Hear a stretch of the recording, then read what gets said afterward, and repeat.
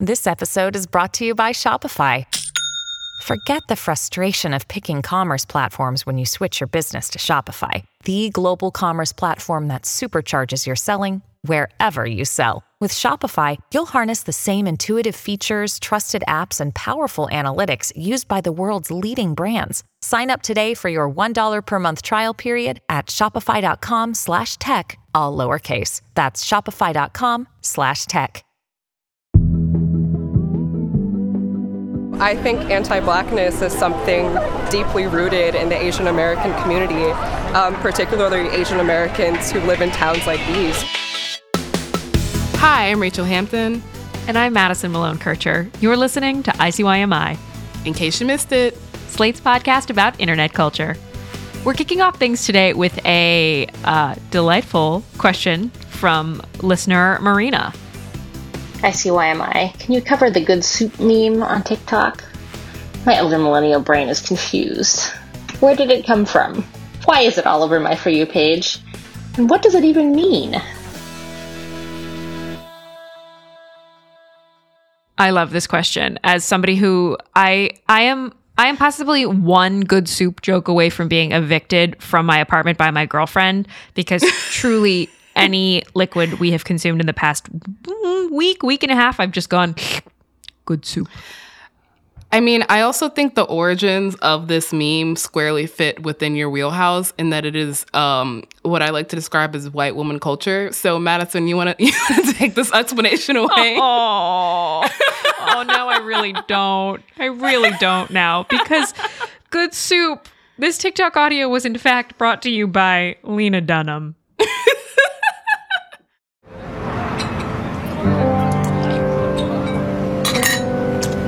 Soup. Okay, so that is Adam Driver, in case you couldn't tell just from the dulcet tones alone. I think I'm probably on like an Adam Driver watch list somewhere. A story for another day. This audio is from an episode of, I believe, season 6 of Girls in 2017. I think that's the last season. None of the plot matters. Not even Adam Driver matters. All that matters is that this is a scene where a man is literally sitting in a diner eating some soup that he declares good. At the end of the clip, he throws up this like very goofy okay symbol. That's how you know the soup, good soup. So this is where this audio comes from. And on TikTok, the use of this audio started out very literally. The first use, with the eternal caveat being that it is, in fact, very hard to figure out anything chronological on TikTok because that's not how the algorithm works. But the first use appears to be a clip from August from Vision's Vibranium Pubes. I didn't read that entire username until just now. Who post Vision's Vibranium Pubes posted. Yeah, say it again. I just can't. They posted it with the caption, when the soup is good. And that's yeah. it. It's just a clip of Adam Driver eating the soup that is good and saying the soup is good. But since then, soup has come to mean so many more things, like literally everything, quite literally any liquid. We're not going to keep playing the audio because I have the kind of clink of the spoon against the bowl stuck in my head now as just a disjointed piece of audio, and I don't want to do that to y'all. But some of the examples of TikToks under this audio, they mostly just feature people drinking some kind of liquid with the caption on the screen. And so here's a list of some of the captions. Someone said, sucking the water out of my toothbrush when I was 8, which brought back an extremely visceral memory I didn't know I had. Someone throwing ashes into the ocean. Someone stirring ice cream until it becomes, well, soup. One of my personal favorites is when you're crying alone in your room and a tear rolls in your mouth, which, yeah, that salt really is good soup. The thing is, good soup has now extended beyond just liquids. I saw someone put their chinchilla in a pot and throw some dust on it as a little seasoning. Good soup. We've definitely talked about this before on the show, and I can never, ever remember the term, but what is like a Tide Pod, the Tumblr term for foods you can't actually eat? Oh, I think it's just called a forbidden food. Good soup is now entering forbidden food territory, I would say.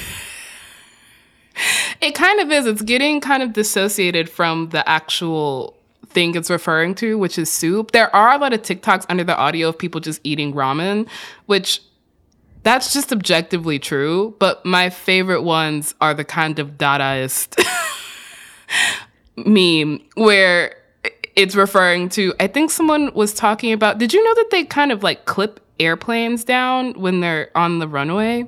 Apparently they do. What? Yeah, there's like a little thing, a little line that they clip the airplane to the runway. But apparently water pools under whatever they clip the plane to. And so someone posted a video of when you have to clip the plane and it's just this gross brackish water. And they're like, good soup.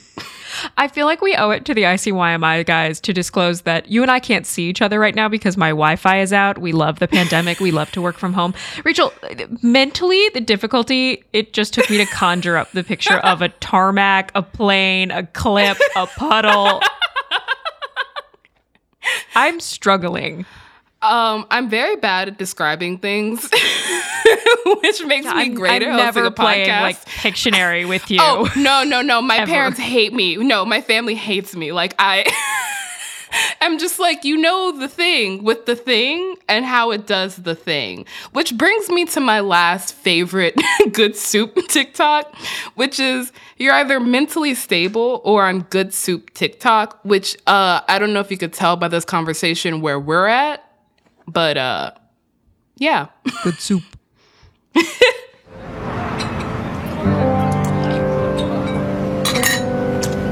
soup. Well, now that our soup bowls are empty, we're joined at the diner table by our colleague Aaron Mack, who recently wrote a cover story for Slate on the Reddit forums where a group known colloquially as Men's Rights Asians, or MR Asians, congregate. It's decidedly not good soup in these forums. This is a story about weaponized ideology that is used to harass Asian women in ways that have very real and very scary consequences. It takes a lot of twists and turns from perhaps what you might imagine when we say the term red pill. But also, it's a story about an attempt to get more Asian men into porn. We're going to get into all of that and more after the break.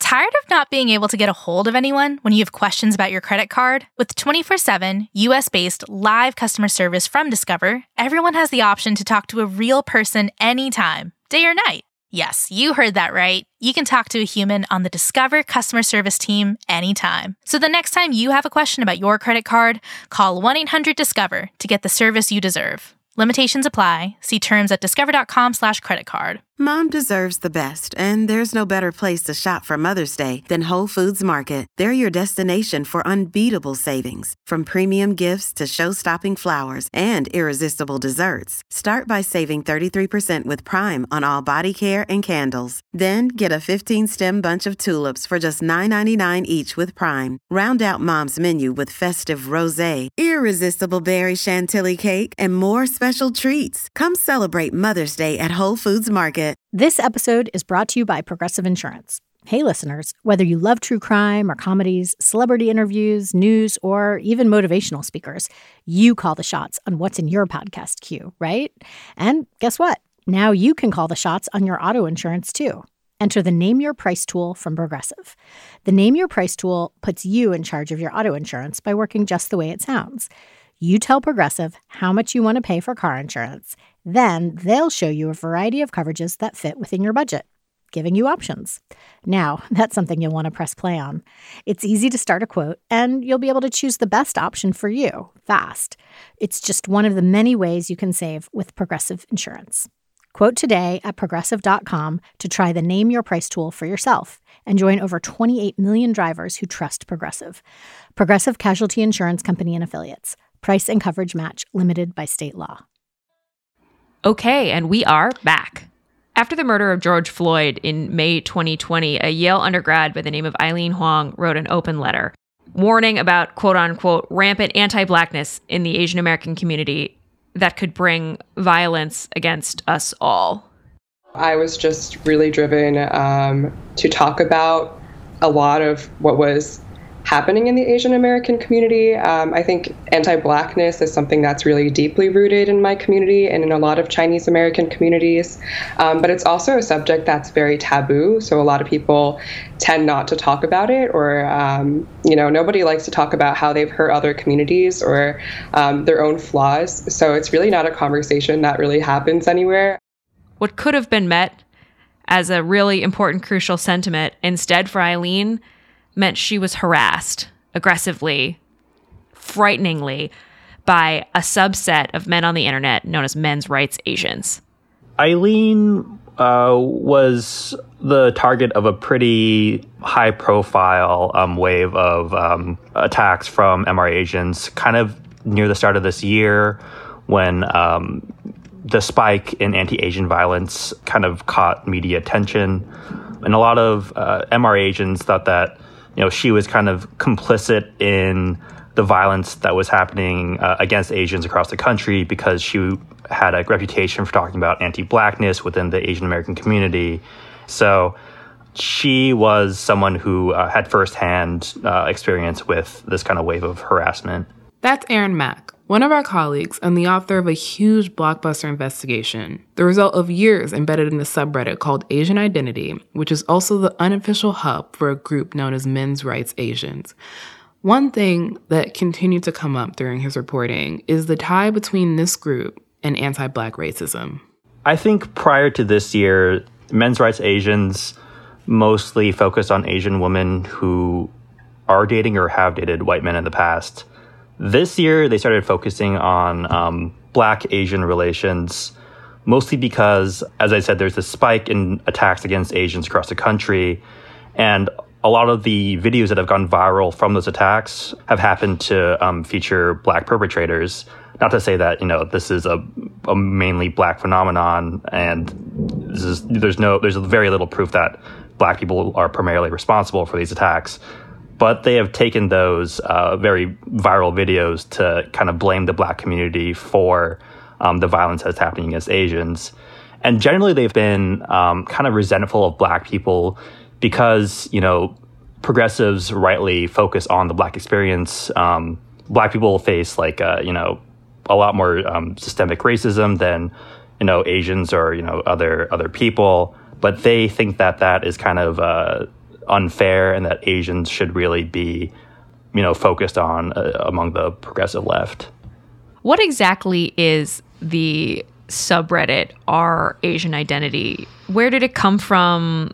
You just got into a little bit about what the grievances of that group are, but so much of this is coming from Reddit. So I would love if you could talk a little bit about the community over there. Our Asian Identity was a subreddit founded in 2015. It's kind of an outgrowth of a very notorious anti-feminist men's rights subreddit called R the Red Pill, which, as you probably know, was known for rape apologia and just kind of general men's rights, hardcore men's rights activism. So some Asian members of that subreddit kind of branched off to make their own series of subreddits focused on Asian men using the kind of red pill lens. And one of the future iterations of that kind of branching off is Our Asian Identity. And they've kind of grown in the last 5 or 6 years by tens of thousands of members. And they're now this, kind of unofficial hub of men's rights Asians on the internet. Could you kind of explain what the difference is, or if you think there is any difference between the kind of political ideology of the original kind of red pill incel forum and Asian Identity? Do you see any kind of shades of variance between them? So they've made efforts to kind of distance themselves from the men's rights movement at large, the manosphere. According to a researcher I talked to, it's largely because Reddit has really cracked down on red pill forums. All the red pill right now is quarantined, which means it's harder to find in search results and everything. So they've kind of cleaned up their Did you say quarantined? Yeah, they call them quarantine on Reddit. Apropos. Yeah, very, very much so. So basically they tried to clean up a lot of like the kind of outward signs of red pill ideology, so they don't use words like cuck anymore. But I think, a lot of people I talk to would argue that, the roots of what they're arguing about and what they think are very similar to thoughts that or ideologies that are the red pill is trying to disseminate into the broader culture. I don't think they would say that they believe in that. They wouldn't say that in such explicit terms, but a lot of what they argue and a lot of the harassment that has been connected to them is very along those lines. Aaron, what would you say are the core tactics this community uses to spread its ideology? Yeah, so they actually have like a whole Wikipedia guidebook kind of thing set up on their subreddit where they like kind of explain to you how to do this.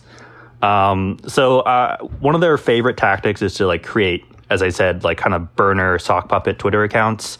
So they explicitly tell users or members of the subreddit to go into Google, find pictures of like decent looking Asian men, put that on a Twitter profile, and then just, go ham on like harassing Asian women. So like anonymity and like kind of these burner accounts are a big part of their kind of strategy because they think that it makes it seem like their ideology is more widespread than it actually is. And then another thing they like to do is, kind of create these they try to create these more established organizations like magazines or nonprofits, other things like that try to, lend an air of legitimacy to the kind of movement they're trying to launch into the broader mainstream. I love the specificity of like, go into Google Images and find a picture of an Asian man to be, but make sure he's good looking. That's crucial. Well, I like how they specifically say decent looking. So I think the idea is like, it can't be unrealistically good looking. It's like, this one needs to look like an actual Asian man that could exist.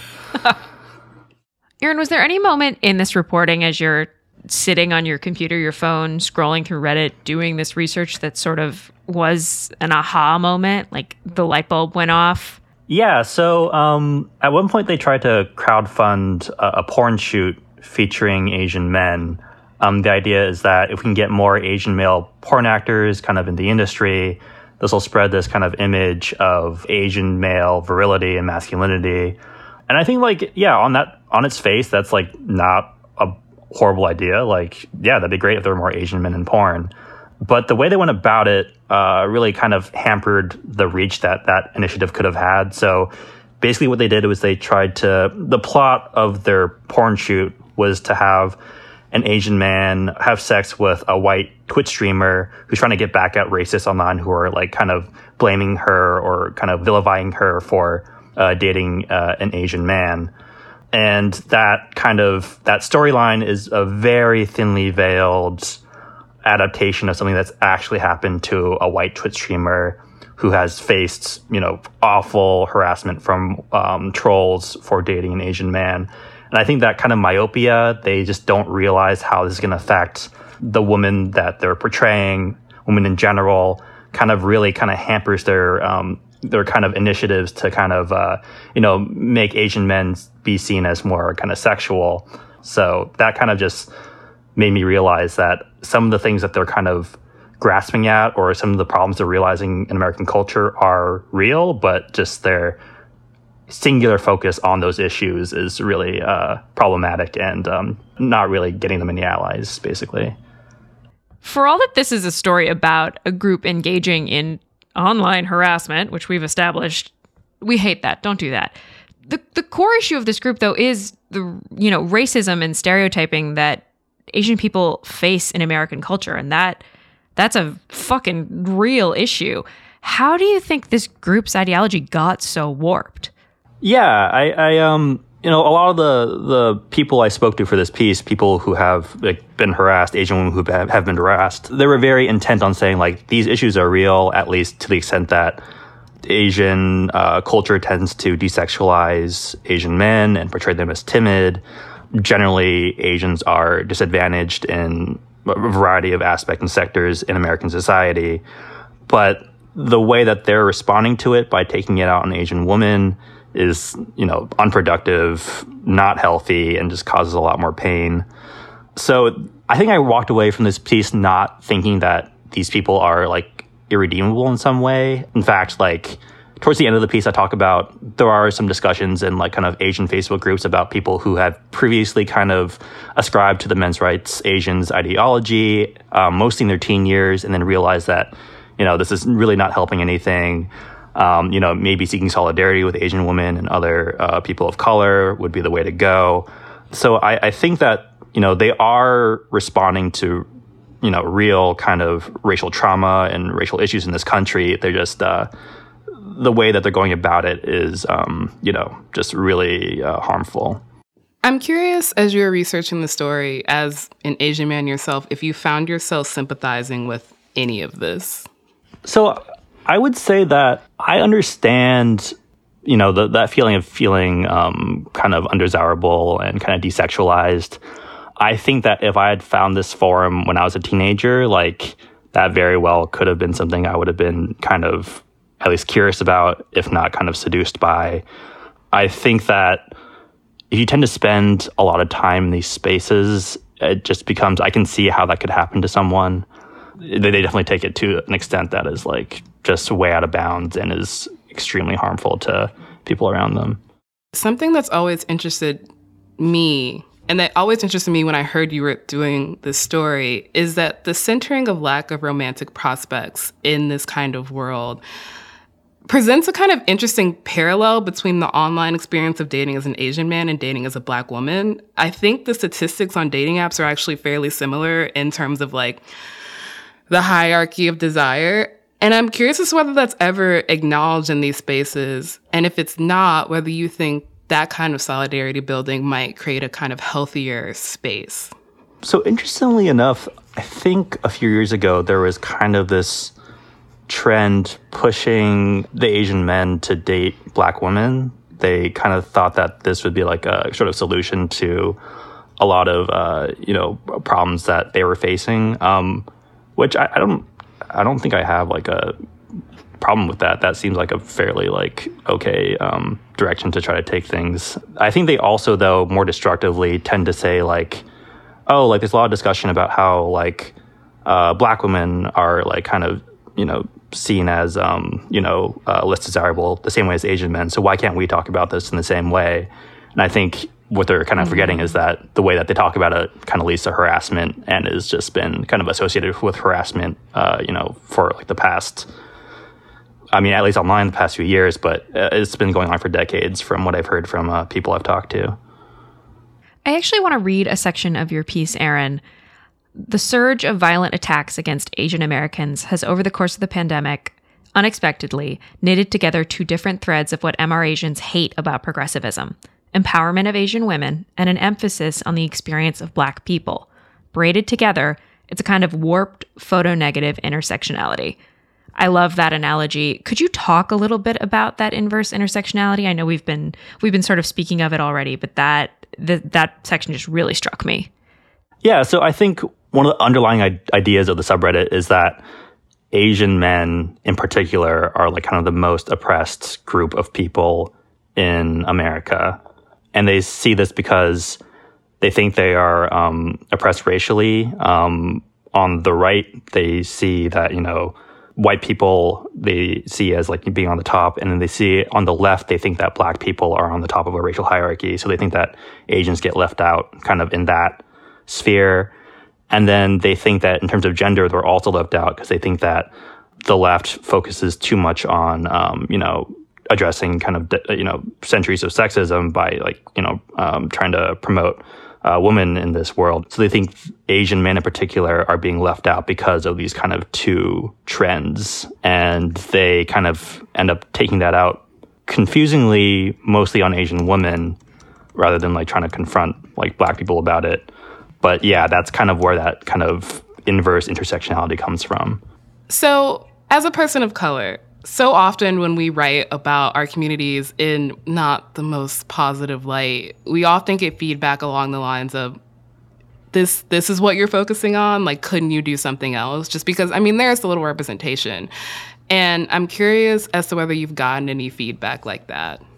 I would say Yeah, I mean, the idea that we need to address white supremacy first and then kind of address the misogyny within our community, I think that's a false choice. I think we can do both at the same time.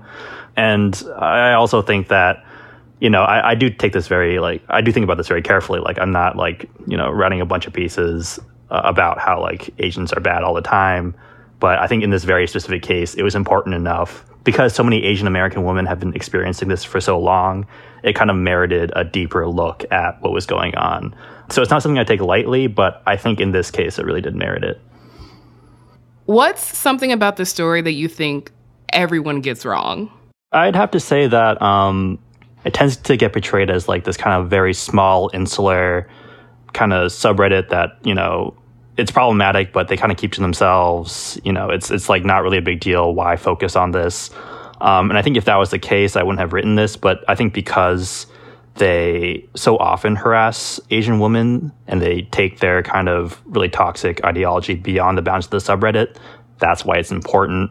I think after this piece came out, a lot of kind of acquaintances that I've had kind of just working in media, Asian women, just so many of them have said that they've had run-ins with them too, that I didn't even realize. I mean, I've been working on this for 2 years and I didn't even realize, I think, the extent of how many people they've kind of gone after. So yeah, I guess I would say it's not really just this some kind of weird subculture on the internet. It's it is this weird subculture, but it's way bigger than that.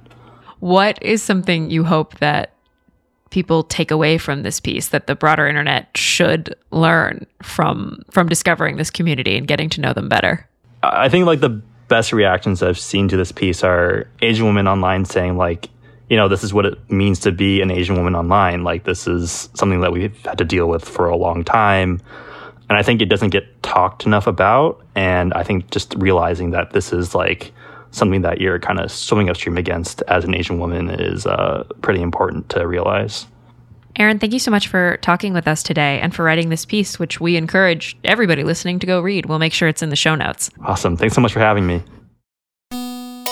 Once again, that was Aaron Mack. He's a staff writer here at Slate who focuses on technology, and you can read his incredible story about men's rights Asians on Slate right now.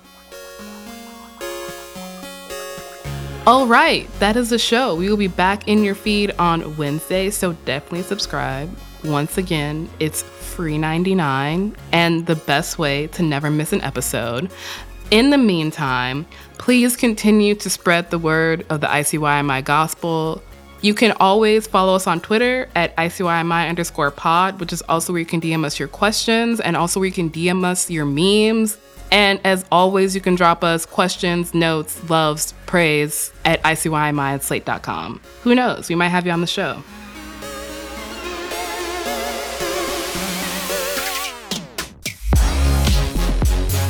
ICYMI is produced by Daniel Schrader. Our supervising producer is Derek John. Forrest Wickman and Allegra Frank are our editors, and Alicia Montgomery is executive producer of Slate Podcasts. See you online. Or in a subreddit. I go first on Wednesdays. I thought you went first on... What? Get the tattoo, Rachel. No, you go first on Saturdays. I was so close. Fine. Without the ones like you, who work tirelessly to keep things running, everything would suddenly stop. Hospitals, factories, schools, and power plants, they all depend on you. No matter the weather, emergency, or time of day, you're the ones who get it done. At Grainger, we're here for you with professional-grade industrial supplies. Count on real-time product availability and fast delivery. Call, click Grainger.com, or just stop by. Grainger, for the ones who get it done.